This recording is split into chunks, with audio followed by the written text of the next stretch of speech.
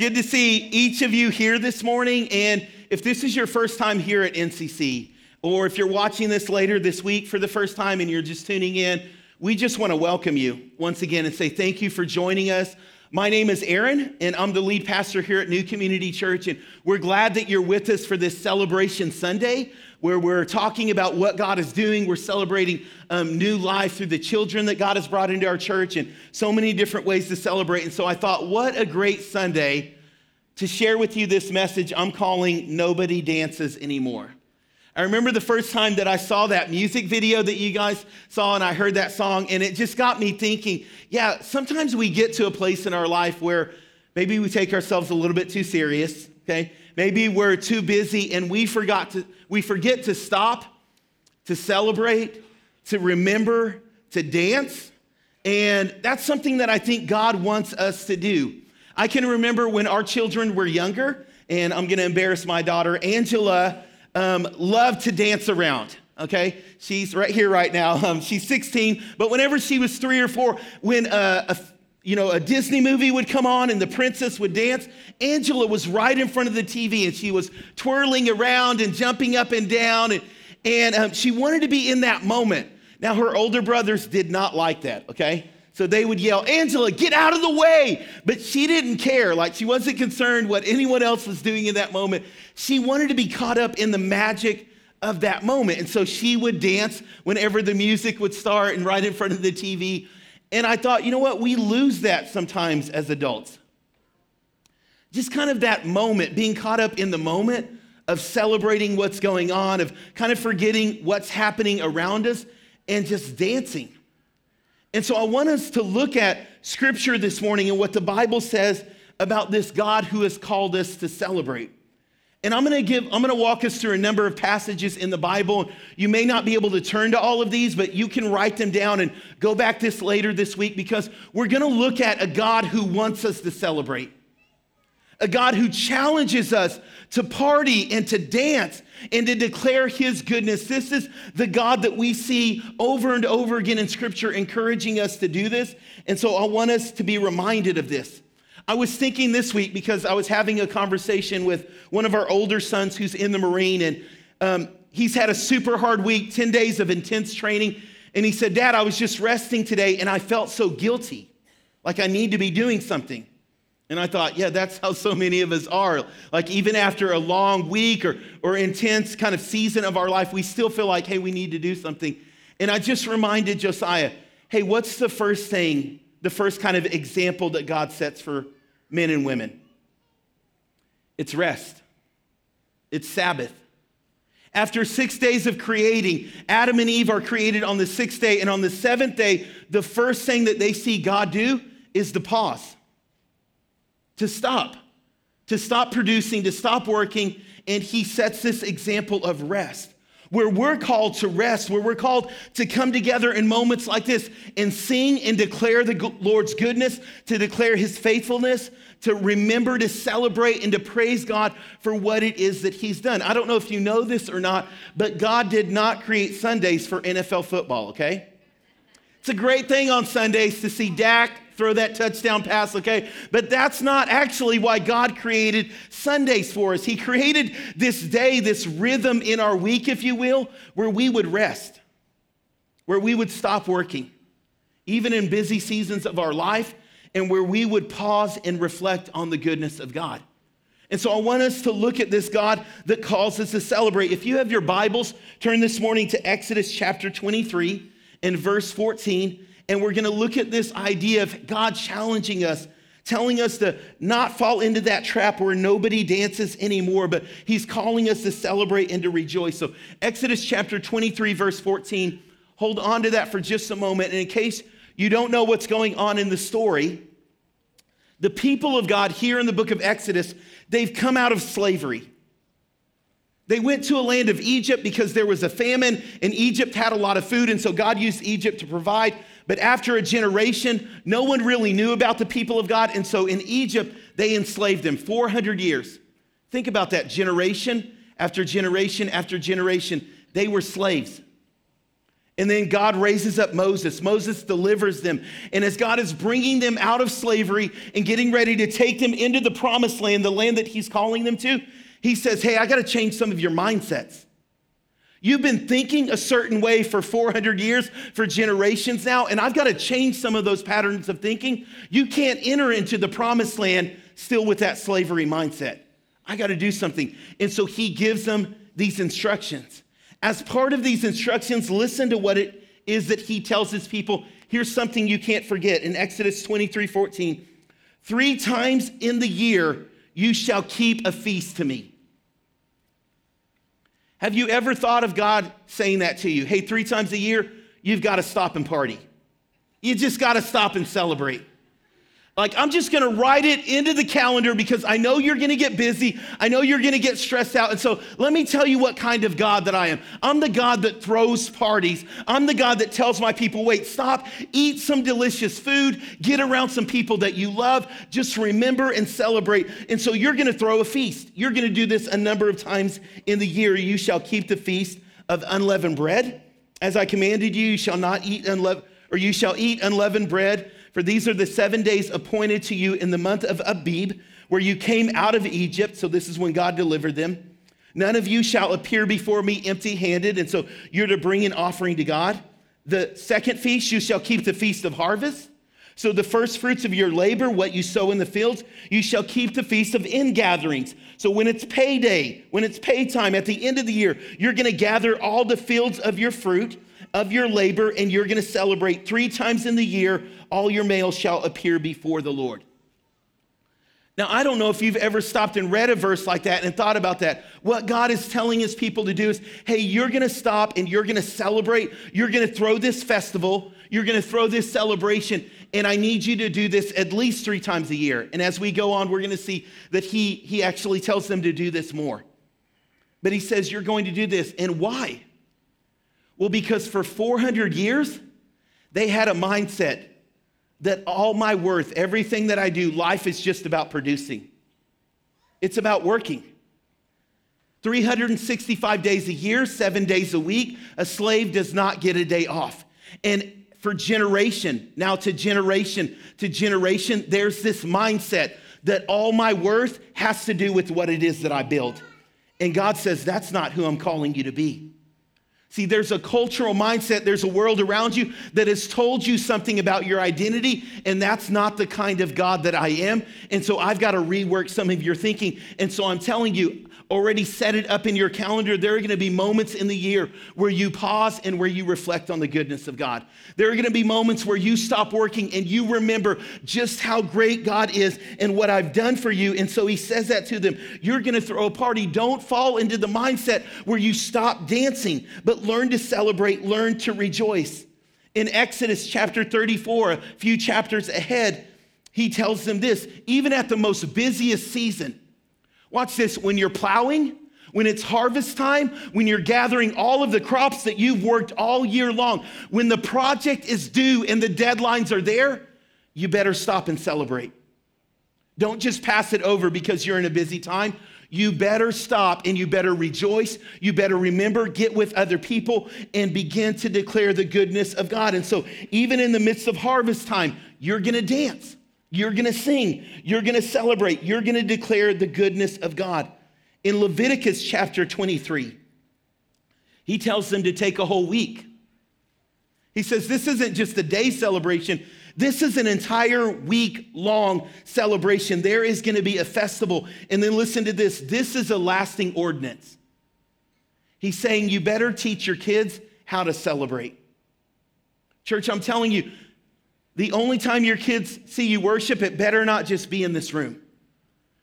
We need to, as parents, as leaders, as family members, we need to be setting that example of worship, of praise towards God, not just in a setting like this, not just when we gather together on Sunday mornings. He's saying this is a lasting ordinance from generation to generation. Grandparents, you need to be teaching your grandkids. Parents, you need to be teaching your kids, aunts, uncles, teaching your nieces and your nephews how to celebrate, how to party, how to rejoice in God. This is the kind of God that we serve. He's saying, I'm telling you, take a whole week and do this, and you're going to pass this on to your kids. He goes on and on to talk about this over and over and over again. While he's giving his people, hey, there's a new way to live, he's reminding them. In verse 39 of Leviticus chapter 23, he just lists them. He says there's the Feast of Tabernacles, the Day of Tabernacles, the Day of Atonement. There's the Sacred Assembly. There's the Feast of Trumpets. There's the Feast of First Fruits. There's the Passover. And then get this, and then there's the Sabbath. Every single day or every single week, you're to take one day and you're to pause. You're to celebrate. You're to rejoice. You're to dance. You're to declare my goodness. This is what God is saying. We need this rhythm inside of our life. But we don't. We fall into, once again, busyness, the stress of life, what's going on, and we forget how to dance. We forget how to sing. We forget how to rejoice, how to enjoy the life that God has given us. And this is the mindset that God is trying to get us out of and to remind us to rejoice and celebrate. What did these celebrations look like? Well, it wasn't just a kind of a quick thing that you just brushed past or that you just quickly got through. This was something that took time. It took planning, like it took effort on your part to get ready. And so if we lived in ancient Israel, if we lived at this time that God is talking about, where he's first giving this to his people, it would have meant that maybe the week before you're buying supplies, you're getting food ready. Okay, you didn't just throw things in the back of the minivan and drive the 100 miles to Jerusalem. Like it took planning and effort on your part. And you would leave your town in like a caravan. The entire town would shut down for this week. I mean, signs are getting hung on businesses. Doors are being closed. Like, we're gone for the week. We're in Jerusalem celebrating, partying, rejoicing, declaring the goodness of God. This is what we're doing. And so you would start to leave with family members, with friends, with other people from your town, and you would begin to walk the 20, 30 miles, however long it took you to get to Jerusalem. And I want you to just imagine that. You're walking, kids are singing, kids are dancing, they're jumping up and down. You come over the top of a mountain, and now you can start to hear it. They're what's known as the songs of ascent. You can see them in the book of Psalms.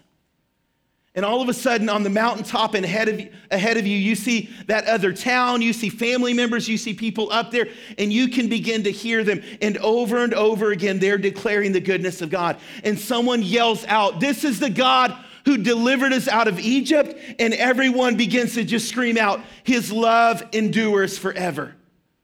And then someone else yells, "This is the God who fed us in the desert. His love endures forever. This is the God who defeats our enemy. His love endures forever. This is the God who redeems us and saves us. His love endures forever." Mile after mile, heading towards Jerusalem, climbing up these mountains, the people of God are declaring, they're singing, they're dancing, they're celebrating the goodness of God. There's even this story about King David, this well-known king, that as he's bringing the Ark of the Covenant, the presence of God, this symbol of God's presence into Jerusalem, that he dances in such a way that people start getting offended. His own wife says, "You're embarrassing yourself, David. Like, why are you singing like that? Why are you dancing like that? You're like a madman." And David says, "When it comes to God, I'll become more undignified than this. You haven't seen anything yet. When it comes to me celebrating, when it comes to me dancing, when it comes to me singing of God, I'm not going to stop." Because he realized the goodness of God. This is the kind of God that we serve, that encourages his people to do this, that tells us to do this. And so you arrive in Jerusalem at this celebration, and every good party has what, you guys?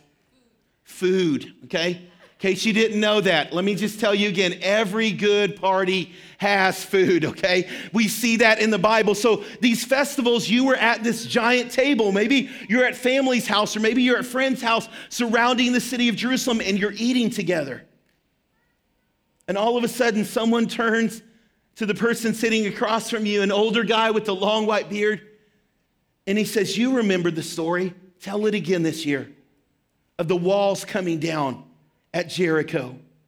Tell us how God's people walked around the city and God fought the battle for them."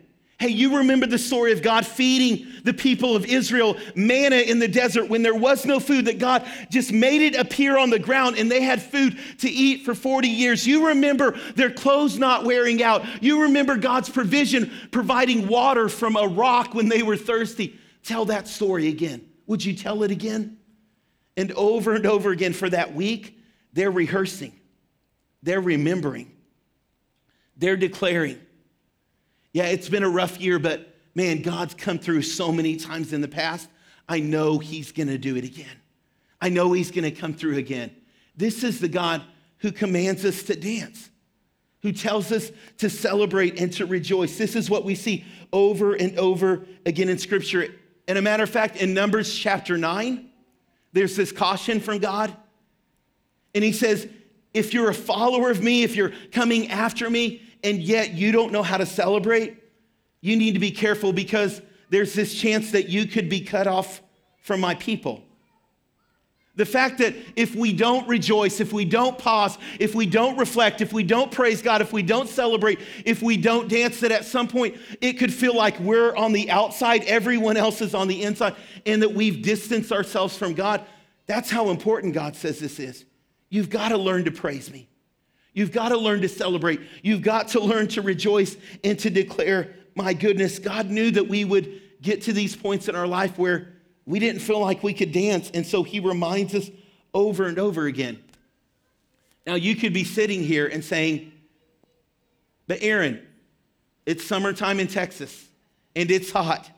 And so when I went to the mailbox and pulled out my electricity bill, oh man, this has not been a good week.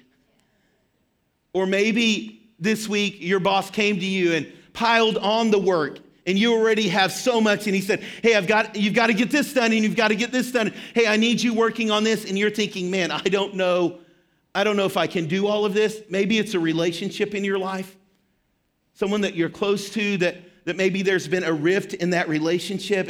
And this week you were just reminded of that and there's pain there. And I'm telling you, that's why God tells us to stop and celebrate. It's even in those moments that God says, I want you to sing.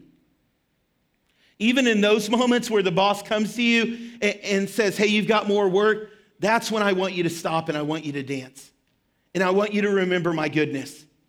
Because if we're not careful, church, we're like the Israelites, we can fall into a slavery mindset. My value and my worth is just based off of what I produce. My only goal here in this life is to get things done. And God's saying, I got to change that mindset. I got to do something different with that, because your life is not just wrapped around work or what you do. I've identified you as my own. You're my child. You're my son. You're my daughter. I'm the God that dances with you. And so I want you to join with me, even in these difficult moments, that you would stop and that you would dance, that you would sing. And so we see this in Psalms chapter 68. Get this, in Psalms chapter 78, verse 4, in Psalms 22, verse 22, in Psalms 145, verses 6 through 8, and in so many other places, I don't have time to list them all. The psalmist starts to write, hey, I'm going to declare of your good works. God, it's been a bad week, but I'm still going to praise you. God, I've been going through some things in my life, and I can't even tell you how it's going to turn out, but hear this, God, I'm never going to stop declaring your mighty works to the next generation. I'm never going to stop telling other people of how good and how awesome and how great you are, Lord. No matter what I'm going through time and time again, I'm going to be someone who sings. I'm going to be someone who dances. I'm going to be someone who celebrates, God, your goodness, because, Lord, I realize how good you are. I'm never going to stop dancing, God. And there's brokenness in our world. The Bible promises that you're going to go through difficult times. You're going to go through rough seasons. There's going to be hard moments. I was reading an article about a young lady who experienced abuse in her life. Sexual abuse, physical abuse. She had gone through so much. And yet people around her were astonished at the way that she worshiped, the way that she praised God.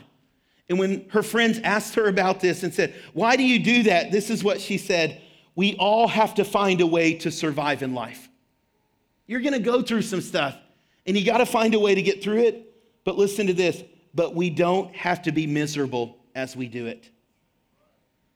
This is someone who had experienced abuse and loss and betrayal and broken trust in their life. And she's saying, yeah, we're all going to go through some pretty bad stuff in this lifetime, but we get to choose how we go through it. We don't have to be miserable as we walk, even through the difficulties of life. And so she said, I'm going to choose to praise him. I'm going to choose to sing about God. I'm going to choose to focus on his goodness and to declare his greatness. I'm going to choose to dance and to sing. And why is it so important? Why does God tell us time and time again, hey, you pause, you reflect, you remember, you declare the goodness of God? Why over and over and over again in Scripture does God say this is so important? Remember, tell these stories again. Because you guys, when we stop dancing, betrayal wins. Brokenness wins. Pain wins.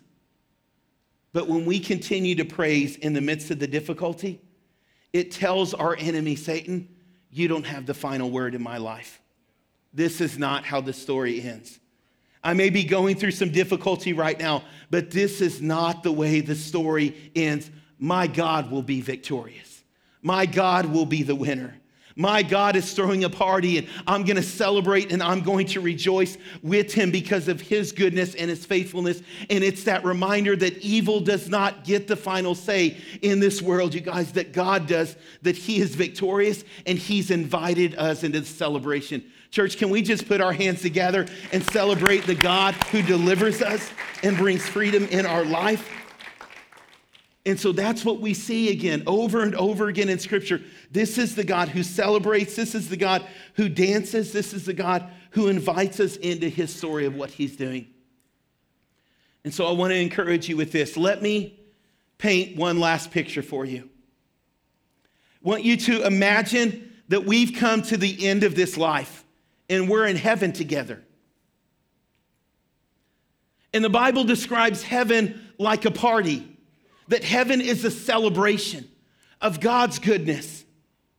And so just imagine what I've described, what the people of God were doing. And we get to do this for all eternity with people that we love, with family members.